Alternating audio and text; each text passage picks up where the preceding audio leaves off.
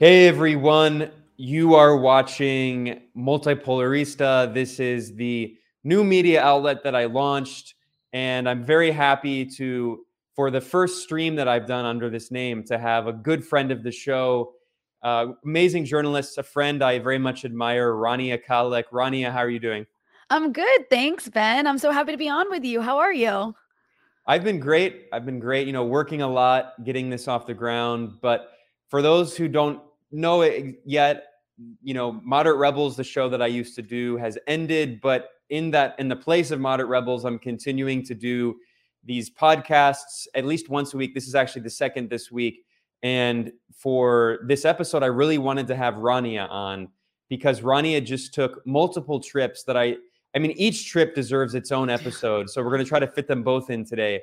But Rania, with the team at Breakthrough News, an amazing journalistic team, including Eugene Puryear, Will Whiteman, and others, they just took a trip to Ethiopia and Eritrea. And there's so much to talk about there. These are countries that are targeted now by US sanctions. These are countries that have been resisting a war in which foreign meddling has played an important role in the war that they've been waging against this group, the TPLF, the Tigrayan People's Liberation Front, which, there's a lot of evidence suggesting that the TPLF has been supported by the United States and European powers. We're going to talk about that in a second.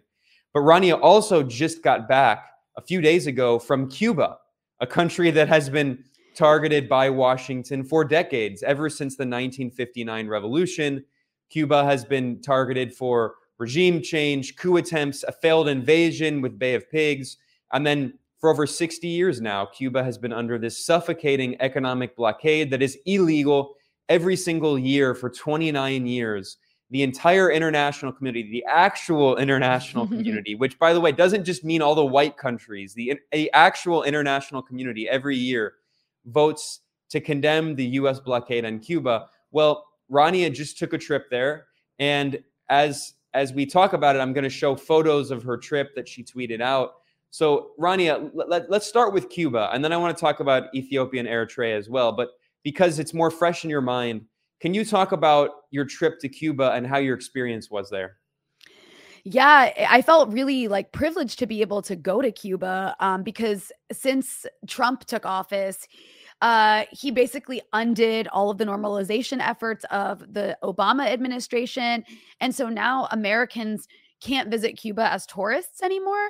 You have to go under a certain condition. There's journalism, there's humanitarian aid, and there's doing religious work, of course, because the US is so obsessed with proselytizing right-wing Christianity across Latin America. So we went, we got a journalist visas. We've been trying to go on this trip for quite some time. In fact, but the pandemic kind of put it on hold because Cuba took COVID very seriously and wasn't allowing people to visit for a while. So I felt really lucky to get to go. I've never been to Cuba, of course, as a leftist. It's always been a place I wanted to go. And it was a little bit of a contradictory feeling on a lot of levels because it's an amazing country with a really incredible and inspiring system that is, I would say, so much more democratic than the system that we have in the US, which I know is contrary to the way that the media portrays Cuba as some sort of dictatorship and police state. It wasn't a police state or dictatorship feeling there at all. And I've been in police states and dictatorships, and I know what that's like. Yeah, This was like the United States, you mean? yeah. I mean, if we're talking about police states, there's nothing that compares to the US on 5 different levels. I think I saw one cop car while I was there, drive by a traffic cop car, and that's it. We walked around with a camera and no handlers all around Havana, and no one once asked us for our credentials. We just went around talking to people on camera, and we weren't stopped and asked for our credentials. And people were very open about their political opinions on camera. Nobody was scared to talk. People were very willing to be critical of the government, in fact, just not in the way maybe the American government wants. The American wants capitalist opposition in Cuba. What you have in Cuba is some frustration with the situation there, but much of the criticism is actually from a left perspective. and maybe like a different, like a different view of how maybe the government should be handling this difficulty or that challenge. But it was a really open place, a really warm culture, a really inviting place. The contradiction, of course, was, and I wouldn't call it a contradiction, more of like the feeling there was, it was really sad because people are dealing with a lot of difficulties because of the blockade. And of course, Cuba's been under blockade, as you mentioned, for 60 years. And that's in combination with all kinds of US schemes to undermine the socialist revolution in that country. Whether it's hundreds of assassination attempts, attempted invasions, actual terrorism sponsored by the United States, and so many other ways the US has tried to undermine the Cuban government through, various NGOs and NGO money and using the internet and on and on and on and on. But because under Trump, he came in and his administration attacked Cuba's main sources of income through the tourism industry is a main source of income that was attacked by Trump. I mean, Trump added 243 new sanctions against Cuba, and that is on top of the already very crippling US blockade that makes the economic situation in that country difficult. This made it even worse, and this happened during a pandemic. So in the middle of a pandemic, you have Cuba being cut off from tourism, both because of the pandemic and because of these new sanctions, as well as remittances. Trump made it, I think he limited the amount of remittances that people in the US can send back to their families in Cuba. And, people all over the developing world depend on remittances from their families in the global north who have immigrated. And that's not just Cuba. I mean, that's the case for Lebanon. That's the case for basically all over Africa, all over the Middle East, all over Latin America. So that's a huge source of income that people depend on that they were cut off from because of Trump. And then there's the medical brigades. Cuba has this incredible medical system that's socialist. Medical care is free. And it's all revolves around preventative care in a really holistic way where like you have layers of medical care from your local neighborhood doctor whose house you can go to for easy visits, who goes and actually checks on disabled and elderly people in the neighborhood to make sure their vitals are good, their blood pressure is good, they're getting what they need, to neighborhood clinics, to bigger hospitals that they'll send you to if the neighborhood clinic can't help you, and then various specialties they'll send you to if you like need real like serious care for a really serious problem. And so their medical system inside the country is incredible because it exists across the country, even in the countryside, which was a huge accomplishment of the revolution in Cuba. But more than that, Cuba has these international medical brigades that they send their doctors to provide basically free medical care to areas around the world, particularly the developing world. And they'll serve, in very poor areas of like Brazil and Venezuela and Bolivia and various countries in Africa in order to provide care to people who otherwise don't have access to medical care. Maybe there's no clinic in their town, right? And so Trump, when he took office, he had, John Bolton and Marco Rubio in charge of these policies to try to strangle these leftist Latin American governments. They basically pressured various governments to to deport the Cuban doctors. And that's what happened with Bolsonaro in Brazil. One of the first things he did was he deported the medical brigades, essentially, taking away access to medical care for his own people, but also governments like Brazil that have money. What they would do is they would pay a stipend to the doctors, as well as a portion of that money would go to the Cuban government. So that was the purpose of kicking out those medical brigades. And then as soon as there was the coup in Bolivia, you remember when Janine Áñez took over, one of the first things that she did at the behest of the US government, and I'm sure, her own volition because she's a fascist, was to kick out the Cuban doctors in Brazil, accusing them of being spies. And sorry to cut you off, Rania, really quickly, but also what's funny, I mean, it's really sad, but what's sadistically funny in Brazil is that after Bolsonaro kicked out all of those Cuban doctors, during the pandemic, there were so many rural areas in Brazil without Cuban doctors, so they desperately requested them to send back the doctors that he had expelled. Right. Yeah. So, I mean, you can, this is U.S. government policy. Mike Pompeo applauded that, by the way, applauded Bolivia and Brazil for kicking out the Cuban doctors, because what the U.S. does is it has Cuba on the human trafficking list, because they claim that these doctors, these Cuban doctors, are slaves, that the Cuban government is forcing to work around the world for free so that the Cuban government can make their money from off of the doctors' free labor, which isn't even true. The doctors actually make more money abroad than they do inside Cuba. Um, so it was, it's just such a ridiculous accusation. But actually, part of the reason for that accusation is also to pressure governments that use this medical care to push out those doctors, because it kind of subjects them to potential punishment as well for participating in so-called human trafficking. But anyways, it's, that's another huge source of income that's been taken away from the Cubans. And this is all in the middle of a pandemic that the Cubans took very seriously. And they took it so seriously. Cuba has the other amazing thing I got to see in Cuba is I got to visit the vaccine production facilities. I got to speak to the heads of the Cuban Vaccine Task Force, as well as the head of the Finley Institute in Cuba that was responsible for developing the Sobanera vaccine. I think I'm saying that right. I always say that word wrong, but I think I said it right, which means sovereignty, actually, which I think is really cool. And this is one of Cuba's most effective vaccines. Cuba managed to develop 5 vaccines against COVID. I think 3 of them have like 90% or higher efficacy rate. So they're like as good as Pfizer and Moderna. And the reason Cuba was able to do this, there's the photo of me and Dr. Vincente at the Finley Institute. And I look forward to that interview coming out. But, one of the most amazing things is that under this blockade, Cuba managed to develop like this world-renowned biomedical industry. They are one of the leaders in biomedical technology, and that includes vaccines. So despite the blockade, and this is something that Cuba invested in under Fidel Castro starting in the 80s for the purposes of like sovereignty and also trying to do something good in the world. And, Fidel Castro says that like science is what makes us like, a free nation, basically. And like education makes us a free nation. So they have these like, despite the blockade, despite the delays in receiving equipment, they are leaders in this. And so they were able to develop these vaccines, but the vaccines were somewhat delayed in production for months because the blockade delays everything. Because when you have a country under sanctions as strict and severe as Cuba, I forgot to remind people that under Trump, Cuba was also placed on the state sponsor of terrorism list. So when all of these labels are attached to you, even if they're unilateral by the US government, I'm sure people who follow your content, Ben, are aware of this.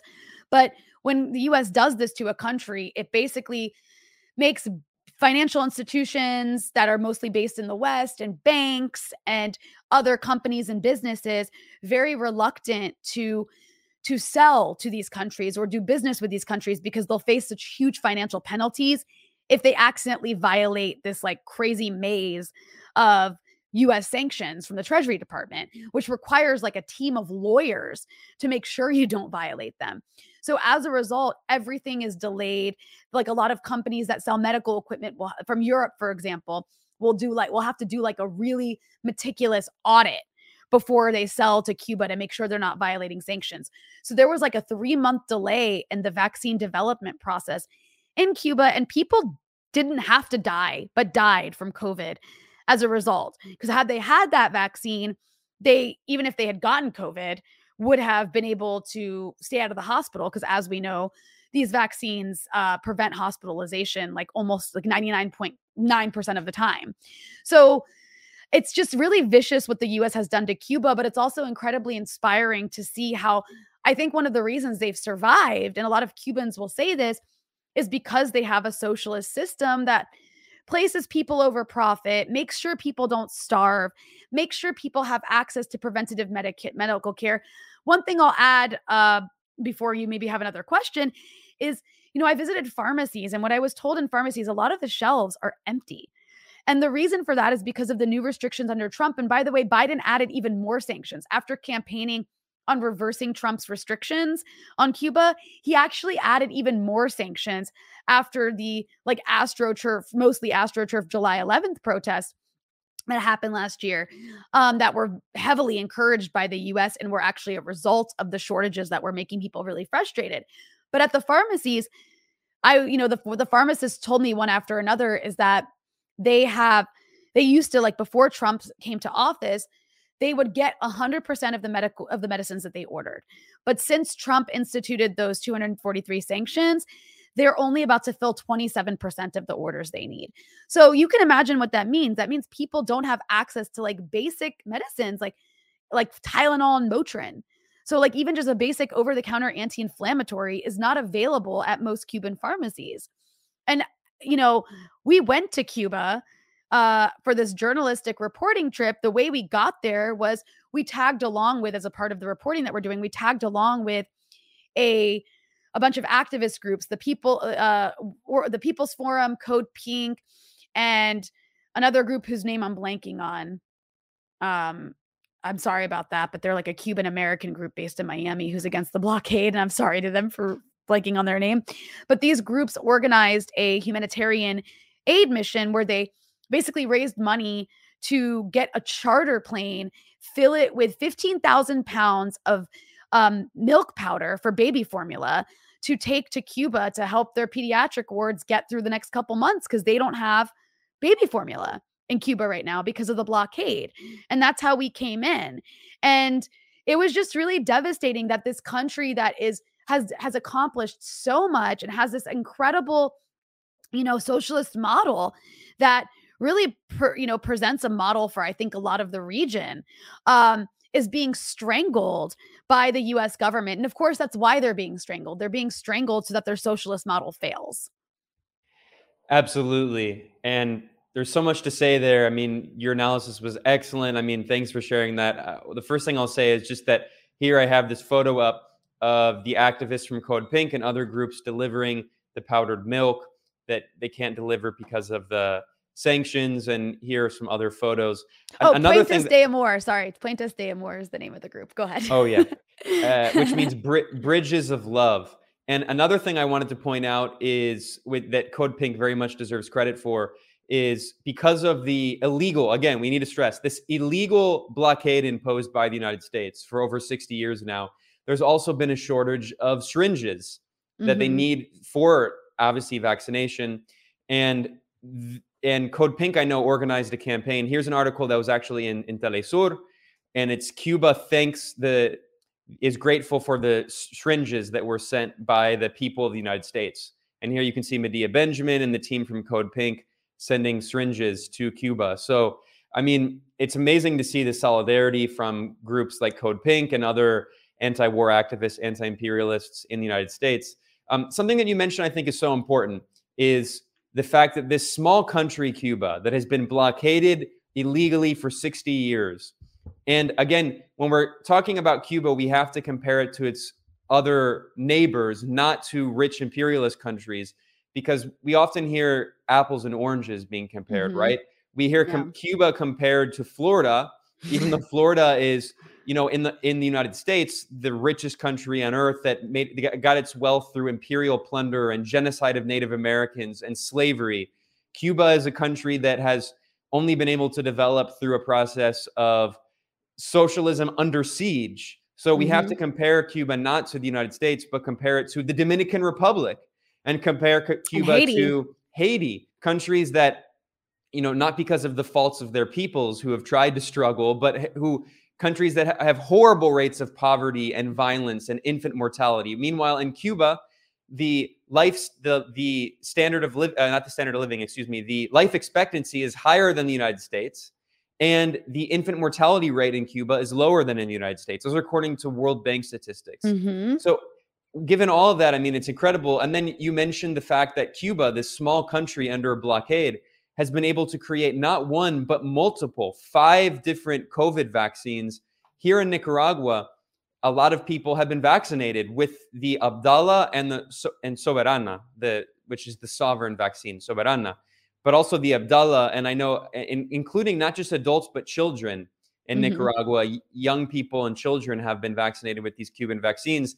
And of course, the World Health Organization hasn't approved it because the World Health Organization, unfortunately, is dominated by a lot of these Western governments. But Cuba and China and Russia have created these extremely effective vaccines. And here in Nicaragua, you have all of them. You have the Cuban, the Russian, and the Chinese vaccines. I know people who have gotten all these vaccines. But what's incredible is that China is the largest country in terms of population on the planet, which has now the largest economy. By the way, it surpassed the United States, according to McKinsey. Russia is another massive country. So those are two superpowers. It's not surprising to hear that they both have very good, effective vaccines. But Cuba is a small island nation under blockade and has 5. So, I mean, I just wanted to say how incredible it was. I mean, you already spoke a bit about that. Can you also talk about your experience seeing the health program? Because you talked about, for instance, you visited this school where Cuba trains doctors, and not only trains Cuban doctors, and of course, Cuba exports doctors around the world. Cuba has sent thousands and thousands of doctors to over 100 countries. But also, you discussed in your tweet, which I'll get up in a second, you talked about how Cuba trains doctors in other countries, including people in the United States who are from poor working class communities, like in the Bronx and other parts of the United States, and they're trained to be doctors, and then they go back to their country.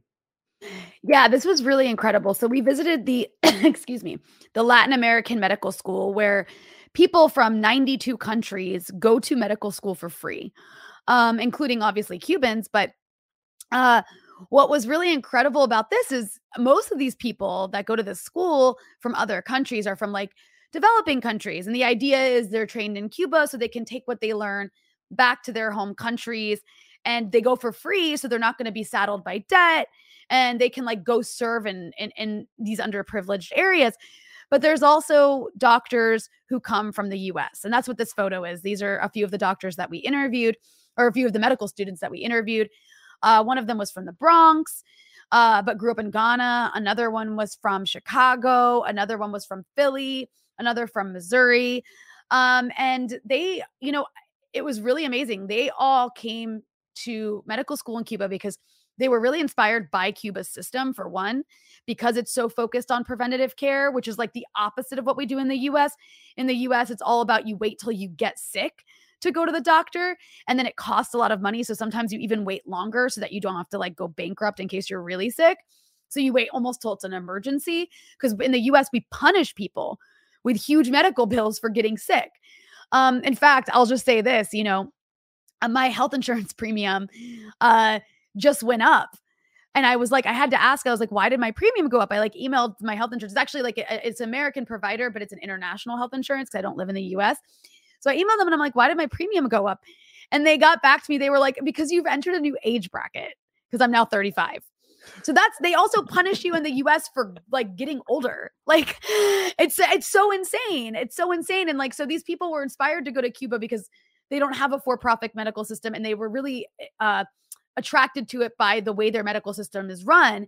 And then also they'll come out debt-free. So they can actually like, you know, not have to go into like a field necessarily or specialty in medicine that makes so much money to pay off these exorbitant medical field or medical bill, or I'm sorry, medical debt, medical school debt, but they can go back to their communities and serve in like underprivileged areas that they are from themselves without having to worry about making a ton of money.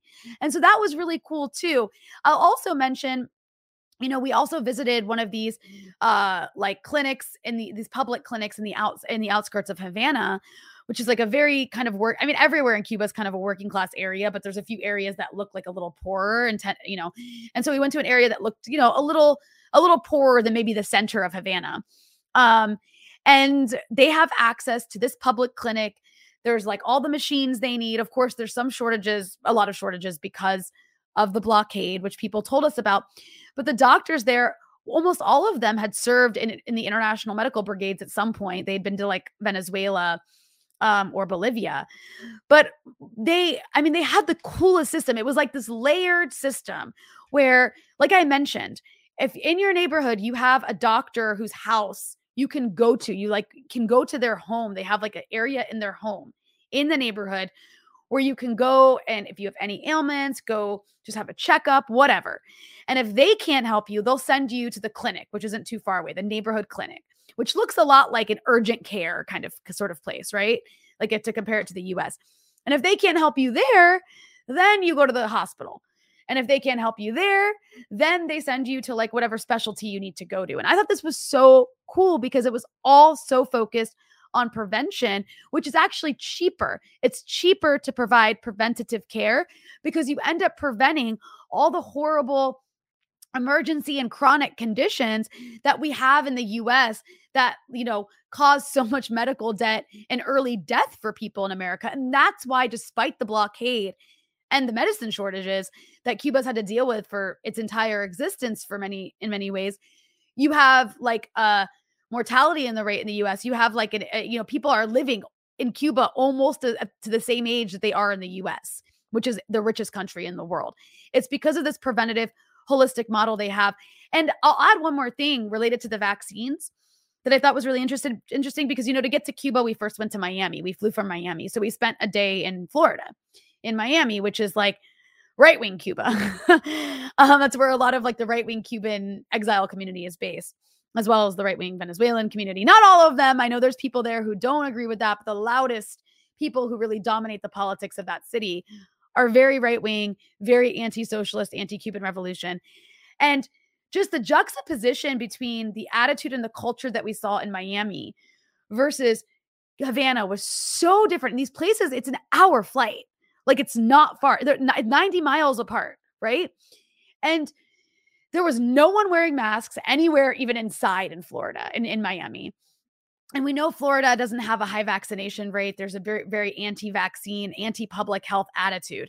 In Cuba, without a vaccine mandate of any sort, they have managed to vaccinate 90% of their population, including children 2 and up, because the Sobanera vaccine was actually created almost geared towards children in particular. So, and it's very safe for children. And so 90%, like, how did Cuba reach 90% vaccination rate? And they wear masks everywhere in Cuba. And I think I'm so American. I was a little like, this is too much mask wearing because I'm like so American. And it's just like, we don't have to wear them almost anywhere in America, that I've gotten used to that. But in Cuba, they take it really seriously because for them, like, I think almost like between 8,000 to 9,000 people died from COVID in Cuba in the last 2 years. And for them, that number is way too high. Like, that number is so high, like, and people who didn't even feel it, like people who just know that people died of COVID in Cuba were so bothered by that. There's a sense of collective responsibility there that even if someone who isn't your family member, who's a stranger, is dying from a virus and you can do something to prevent the spread of it, people feel very strongly about protecting each other. And they also, because the Cuban medical system is so superior to so many medical systems around the world, but because they have a history of going to the doctor, of knowing their doctor, of being taken care of by their doctor, of not being put into debt by their doctor, there's a high level of trust in public health in Cuba. So that's why it wasn't necessary to have a vaccine mandate to force people to get vaccinated, because people did it willingly after, an educational campaign by the government that they trust. Even people who are anti-revolution in Cuba have a certain kind of faith in the public healthcare system because it treats them well. Unlike the US, where I think one of the biggest obstacles to people getting vaccinated is, one, nothing in the US is free. So I think there's a lot of people who are like, why the hell is this free? Something must be wrong with it. So I think that actually has maybe played somewhat of a role in vaccine hesitancy in the US, but also on a bigger, like on another big scale kind of level, in the US, we have a public health system that we feel like we can't trust because it like terrorizes us financially. It costs so much money, and we've had so little interaction with doctors, or we've had like 12 different doctors or more throughout our life because you don't go to the same doctor that you went to as a kid, until you're older. You don't have that sort of relationship with medical care in the US. Everything is about, the first thing you do is give them your ID and your insurance card. And can you afford it? And so I think that is such a huge like difference, to the point of like, that we have a lot to learn from Cuba. And I'll end with this on this topic, is that picture you showed with Dr. Vincente Bencomo of the Finley Institute, who helped develop the Sobanera vaccine. I actually asked him to comment in an interview that'll be coming out in the coming weeks I asked him to comment on the vaccine hesitancy and the anti-vax sentiment that we're seeing in a lot of the global north and some in the global south, but I think it's like the level of in the global north is a lot higher, from what I can tell. And I asked him specifically about the US. There's people in the US who, consider themselves on the left, and they rightly don't trust big pharma because big pharma has been very abusive. Everything's about profit. And so the vaccines we have in the US are Moderna and Pfizer, which come from big pharma. And so there is this hesitancy, or has been this hesitancy on the left, to not trust these vaccines in particular because of who's making them. So I asked him to comment on that because I think that a lot of the people on the left in the US would be interested to hear from a Cuban vaccine developer who isn't in the pockets of big pharma. And his response was really interesting. He was like, look, obviously, I think the Cuban vaccines are better because, we helped develop them. But as far as I've seen, these vaccines from Moderna and Pfizer are very effective. And there's a cost benefit analysis you do. COVID is way riskier than getting this vaccine, which can protect you from going to the hospital and dying. And it's a no-brainer. You get this vaccine. If that's the vaccine available to you, you absolutely get it. And then he went on to compare people who are anti-vax, especially in relation to this vaccine, which we know we have overwhelming evidence is very effective and is very safe. Probably one of the most tested vaccines in history because of the amount of people who've taken it.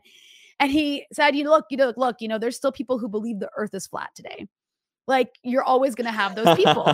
He basically compared them to flat earthers. But, his thing was like, please get vaccinated. And so I think that was really interesting to hear from a Cuban doctor, a Cuban vaccine producer and developer who obviously is not in the pocket of big pharma. If he was in the US, he would get Pfizer or Moderna or whatever was available to him. Yeah, I mean, this is the same thing that you hear from scientists and medical professionals in every country targeted by the US for regime change, including China, Vietnam, Cuba. I mean, you can go down the list here in Nicaragua, Venezuela. Like, there are doctors, by the way, and they're not in the pockets of big pharma, obviously. And they're all saying the same thing. And you said something so important about the public health system in Cuba being preventative. And I think this is one of the key reasons that the death toll is so astronomically high in the US because of COVID. And we've seen people, including people on the left, which is really distressing, try to rationalize and downplay these deaths by saying, well, a majority or many of the deaths, we don't know if it's a majority, but many of the deaths in the US of people who had COVID had comorbidities, which is essentially, it's a kind of eugenicist argument, saying that if you have high blood pressure, if you're obese, if you have diabetes, if you have other health issues, if you're old, you basically just deserve to die. Like, I mean, that's an insane argument, an extremely reactionary, fascistic argument, and we hear people saying that it's fascistic to demand public health measures, but actually it's fascistic to say that people who have bad health conditions in an unhealthy society with an unhealthy system that doesn't give them health care deserve to die. And the US doesn't have a preventative healthcare system because it's more profitable, yes, for big pharma to not treat people beforehand, instead to treat them after the hand and to keep them unhealthy. And that's why I think nearly 900,000, over 875,000 people in the United States have died. We're nearing 1 million. That's probably an underestimate too, right? Yeah. Yes. And the Biden administration, not only not doing anything, the Biden administration has now announced that as of February 2nd, hospitals don't even have to report COVID deaths, probably because they don't want to actually reach the 1 million number. Because Ben, I think that everything you're saying speaks to the fact that, like I was saying, how in Cuba, 8,000 deaths is like one death is too many from COVID for them because they really care about human life. And 8,000 deaths is like that. I mean, they like feel traumatized by that. Whereas in the US, like 2,000 or 3,000 deaths in a day has just become background noise. It's normal. And it speaks to how much sickness and death in particular in the US we've been conditioned to put up with. Not just from COVID, but like people making these arguments about, oh, but what about the number of people who are dying from like this disease or this disease? Yeah, what about them? Why aren't we doing anything about that too? The argument shouldn't be, why do we care about COVID? Look how many people are dying of this. It should be, these are all preventable deaths. Like, there are millions of preventable deaths in the US that we don't do anything about. because we just don't care because we have a for-profit system. And I don't mean we as Americans, I mean the people in charge, the ruling class in the US does not care. So millions of people in the US needlessly die from all kinds of preventable diseases, not to speak to the unhealthy like lifestyles that we have in the US because of capitalism, the unhealthy eating habits that we have in the US because of capitalism, where trash, garbage, fast food is cheaper and more accessible than fresh groceries. People don't even have access to grocery stores. I mean, we have all these preventable deaths in the US that we're seeing manifest in a higher COVID death rate for certain people in the country geographically that is completely linked to their income level because of capitalism. And that's the conversation that we should be having, not this weird, like eugenicist crap where we're just going to say the 100 million Americans who suffer from comorbidities. And I don't even know if that number is accurate. It might be higher, but it's at least 100 million that suffer from serious comorbidities, that we should just be okay with them dying from COVID. No, I'm not okay with that. And if there's a way to prevent that, we should be doing it. And the Biden administration, for all those people who are out there talking about restrictions and lockdowns and authoritarianism, what lockdowns are you talking about? Like, what restrictions are you talking about? I don't even understand. Like, I look around this country, I travel a lot. Last year, I went to so many countries, I lost count. I went all across Europe. I got to go to Africa, to the Horn of Africa. I got to go to Cuba. I live in Lebanon. And these countries that even don't have that many restrictions, like when I tell Lebanon doesn't have that many restrictions, there's still a higher level of protection there than what you're getting in the US from COVID, which under both administrations of Trump and Biden has had a policy of just let it rip. And both administrations had a policy of vaccines can fix this, because Biden just went along with the vaccine program that Trump actually initiated. And we know that vaccines alone can't fix this, and nothing else was done to fix it because it was all about get back to work, let it rip, screw the working class, and that's it. That's it. And like, that's what we've decided to do in the US. So I really, I don't know what it is people are talking about. I've traveled into the US. It's the only country where when I travel here, like, I'm not asked anything at customs about my health status, whether I had COVID, whatever. I mean, it wasn't even until recent months that they even started, demanding or checking your vaccine card to enter the US. And you don't even have to do it domestically. So I don't know what the hell people are talking about. And by the way, that card in the US is a piece of paper. Yeah. And I've seen online people are like, anti-vaxxers are selling people that card. You can just write your name on it. Like, you can also just write your vaccine doses on it. Like, I could write in any 5 doses. The idea that it's some authoritarian measure, it's a paper card that anti-vaxxers are selling because they've just stolen them from CVS and then just sold them and write people's name. I mean, it's a cardboard flimsy card. Like, it's just, it's so shocking to me. Like, when I come to the US and everyone's complaining, I'm like, what are you complaining about? Like, what? I mean, the one thing that I will say that I know is really frustrating for a lot of people in America is the situation with schools. But that's not the fault of teachers. That is the fault of a country that said, we don't give a shit. We don't care how much COVID spreads. Let it rip. That's what's happened. And it's caused a disaster in schools because there's staffing shortages, people who have it or maybe have been exposed, have to quarantine, and on and on and on. That would not have to happen had our government done something to prevent the spread of this virus. But instead, they did a weird lockdown for a couple of months that wasn't really a lockdown, so it still spread everywhere. And they didn't really offer people that much help, so they were forced to go to work anyway. And as a result, a lot of small businesses suffered, which caused a lot of reactionary tendencies among small business owners who already have those tendencies anyways. But and obviously corporations took advantage and made as big a profit as they could, which happens under capitalism all the time, especially if there's any sort of disaster. So that's not surprising. But overall, it's as if no one cared. Everyone has it all the time, it seems like. And now the liberals in the Biden administration are trying, because of the change in party power, are trying to downplay it. It's not a big deal. We have to learn to live with it. Omicron is mild, even though we're still having 2,000 deaths a day.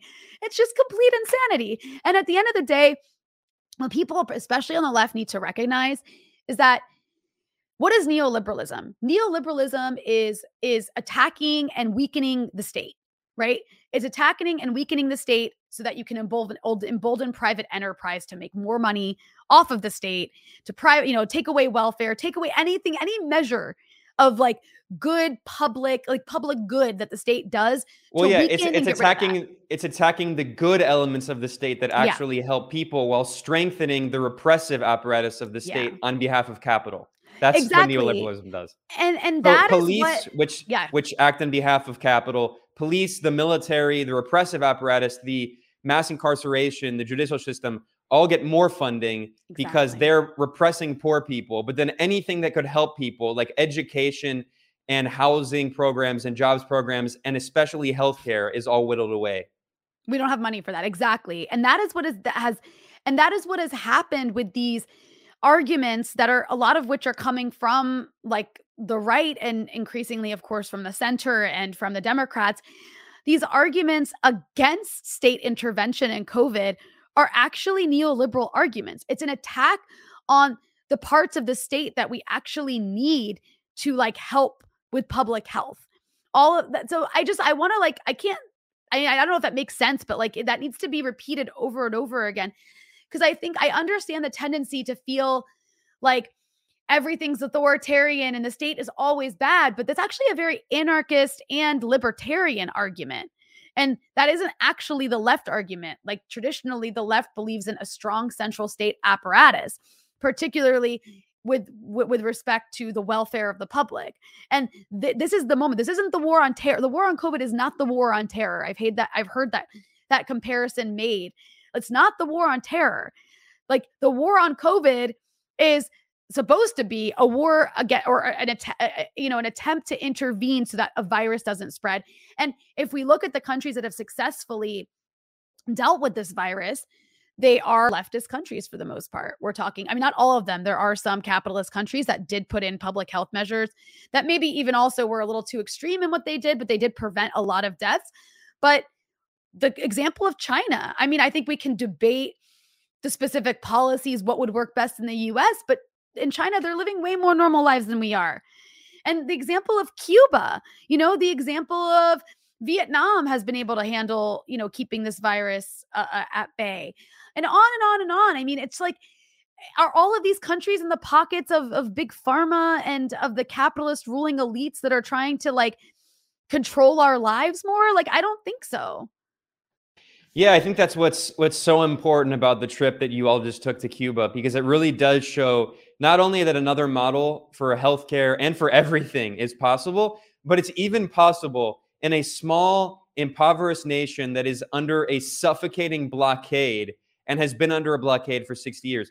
If Cuba can do these things with the few resources it has under a blockade, then with the help of socialism, then any country can, right? So, yeah. I mean, I'm really looking forward to your reporting. Here is a photo of an interview that you did talking about the healthcare system. And I also briefly wanted, because I still want to talk about Ethiopia and Eritrea, but I also briefly wanted to here's another, I wanted to talk about the other interviews you did in Cuba briefly, but this photo I think says so much really quickly about the philosophy of the Cuban healthcare system. This is an image in the Latin American School of Medicine in Havana, and it says, "For a more humane world." And you see the Castros, and behind them this pastiche, this with all these photos. And that, I mean, I think it really describes the philosophy of their health system, for a more humane world. But really briefly, Rania, before we move to Ethiopia and Eritrea, I wonder if you can just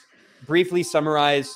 I know. I mean, I'm looking. This is like a highlight. No, this was a highlight of my. This is like a highlight of my life. Sorry, this is a photo of you interviewing Che Guevara's daughter, Che Guevara's daughter, Aleda Guevara, and then you also interviewed Camila Guevara. So these are the children of Che Guevara. I didn't get to interview his son. His son, actually, I just got to meet his son. I just interviewed his daughter, but I had to take a selfie. I was like, please don't judge me, but can I take a selfie with you? But no, Aleda Guevara was Che Guevara's daughter. One of Che Guevara's daughters was like amazing. So she's actually a physician. She's a doctor, and she served abroad in the medical brigade. She served in Angola. Sorry to cut you off, but Che was as well. Yes, exactly. Her father was a doctor, and then she kind of like followed in those footsteps. She's a pediatric doctor. She obviously deals with children. She's sort of retired. She still consults for like the local pediatric hospital nearby, but now she spends a lot of time. And we were actually did that interview in the Che Guevara Center, where she spends a lot of time. They have like really cool like centers to Che Guevara. And then they have a recent one that was like built and just opened, I think a few months ago, the Fidel Castro Center. That was like a really incredible experience to go to. But anyway, she is a physician who served in the medical brigade. She was in Angola. She spent time in Venezuela, and she told really cool anecdotes about her time in those countries. And actually, when she was talking about Angola, she started crying. And I talked to her about her father. I talked to her about why she became a doctor. And it was also just really cool because, like, I think Che Guevara plays, obviously, he's like this monumental figure in the minds of so many leftists around the world. And not even just leftists. I think, Ben, you can relate to this. Every developing country I've ever been to, regardless of the political orientation, has photos celebrating Che Guevara and Fidel Castro in particular. Definitely. And it's because they stood up to the empire. They're not only symbols of the left. I mean, they are symbols of the left, but they're also symbols specifically of anti-colonialism, which is why around the global South, even people who are not necessarily leftists admire them for being leaders, models of how they can successfully liberate their countries. I mean, national liberation isn't always socialist. It usually is socialist, but there are other forms of national liberation struggles, Hezbollah in Lebanon, the Iranian Revolution, and even, in all of these struggles, they look toward other anti-colonialist movements. And in Latin America, I mean, Che and Fidel are titans. It was the most successful. Like, they were the most successful. The Cuban Revolution is still going. And they up against all odds, and Che especially, Che Guevara was such an internationalist figure. Obviously Fidel was too, but Che actually went and fought in the Congo, and he went and fought in Bolivia, where he ultimately was killed with the help of the CIA. So, people have so much respect for these figures, but at the same time, they're still human. And so it's cool to get to talk to people who knew them, because it's easy to think of like their victories as having been set in stone or something, but when they were involved in their struggles, it wasn't for sure. Especially with the actual Cuban Revolution and the fighting, like, you don't know if you're going to win. You're probably going to lose. Actually, a lot of those struggles lost, and they've lost in a very devastating way. So it's really, it's cool to, I asked her just about like what she remembers about her dad. And I'm really excited for people to see the responses that she gave. She was a very smart woman, committed to the revolution.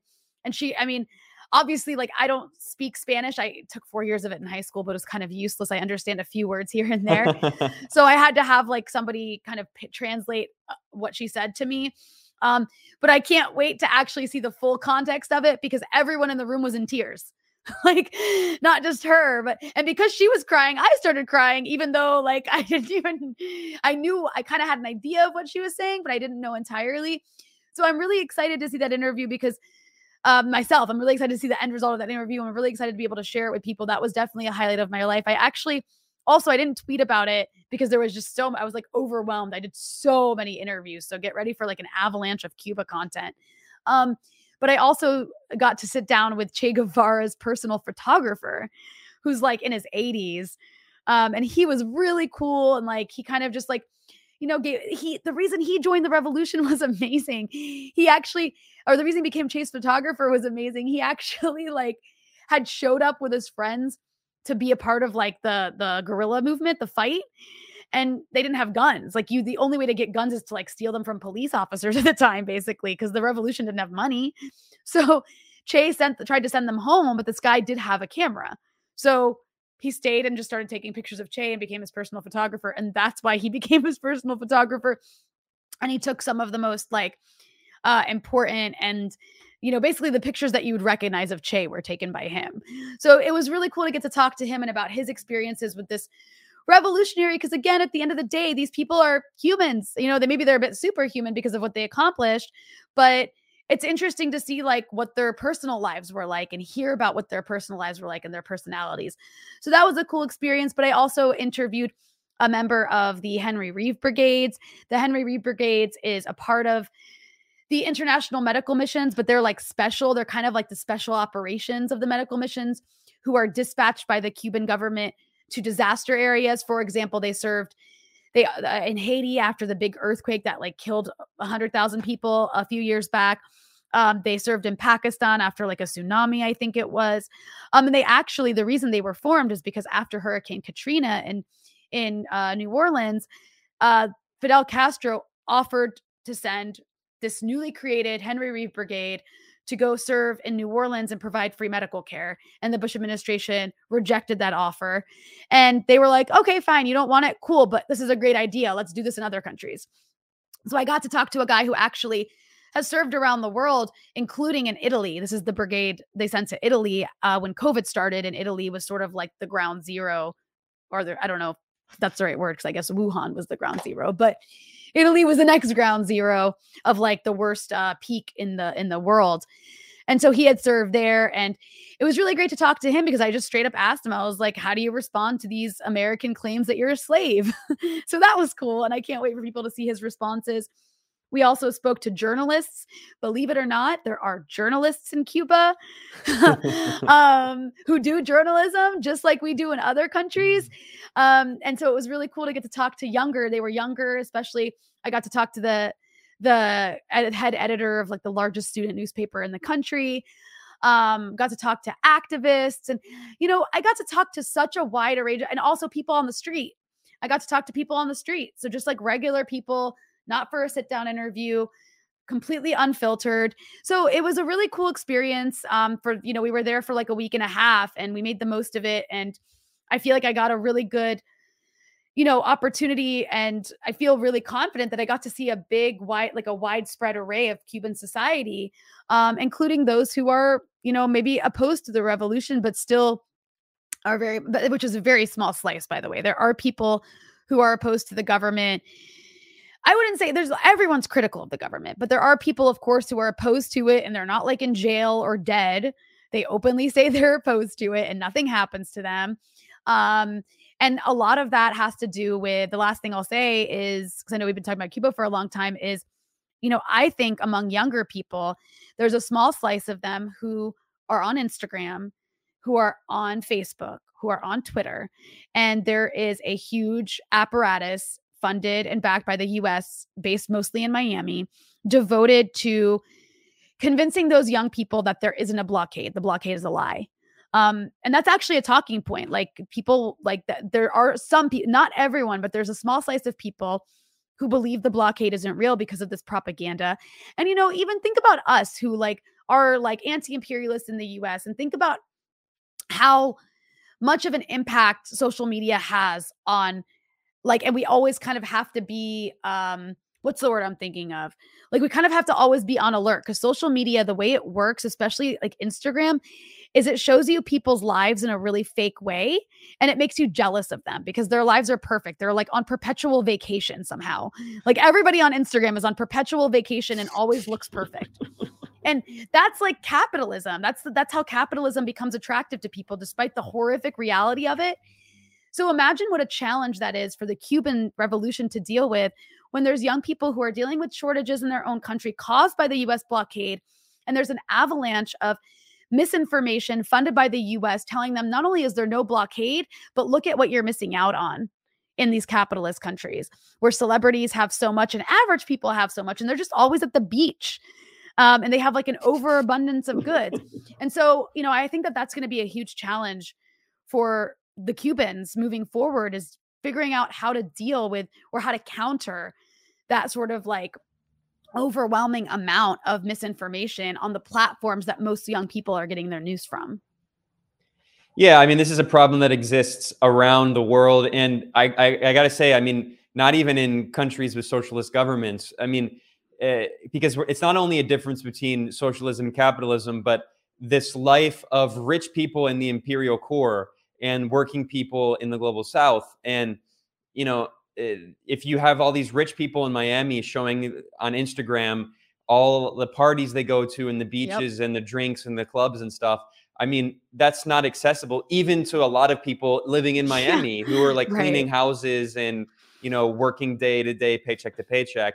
So not imagine what it would be like if you're a working class person in the global south. I mean, the propaganda potential of these weapons. I mean, social media outlets, these big Silicon Valley companies are weapons, and they all are contractors with the US government, including Facebook, including Twitter, including, I mean, Instagram is owned by Facebook. So, I mean, I do want to talk about Ethiopia and Eritrea. So the last thing I'll say before we transition here is I just wanted to point out that the Biden administration, you referenced this, has been even more aggressive on Cuba than Trump. And that's not just my opinion. This is an article that was published in the New York Times. It's called Biden Ramps Up Pressure on Cuba, Abandoning Obama's Approach. And although I should mention we shouldn't whitewash Obama because Obama never actually lifted the blockade. He just lifted some sanctions. But when he normalized, he never lifted the blockade. But anyway, the point is that this New York Times article boasts, they say this boastingly, that, quote, Biden is taking an even harder line on Cuba than Donald Trump.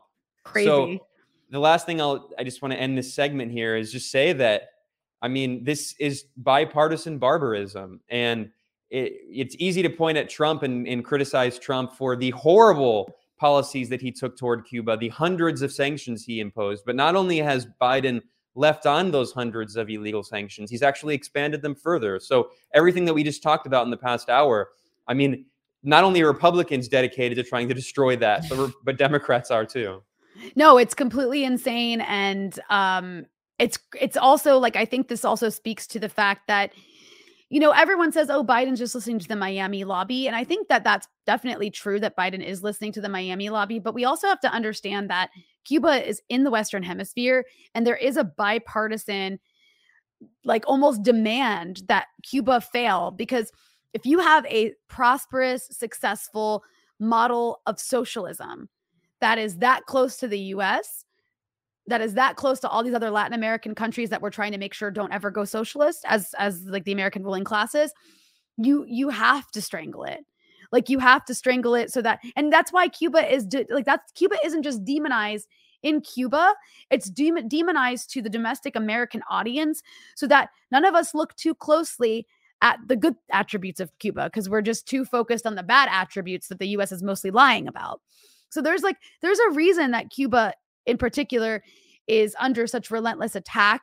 And it's one of the main reasons is you cannot, we know the US is terrified of any socialist or communist model anywhere of the world succeeding. And 90 miles away from what's considered US territory is absolutely unacceptable. Absolutely. It's known as the threat of a good example. The US can never tolerate the threat of a good example. Exactly. Well, with that said, let's move to Ethiopia and Eritrea.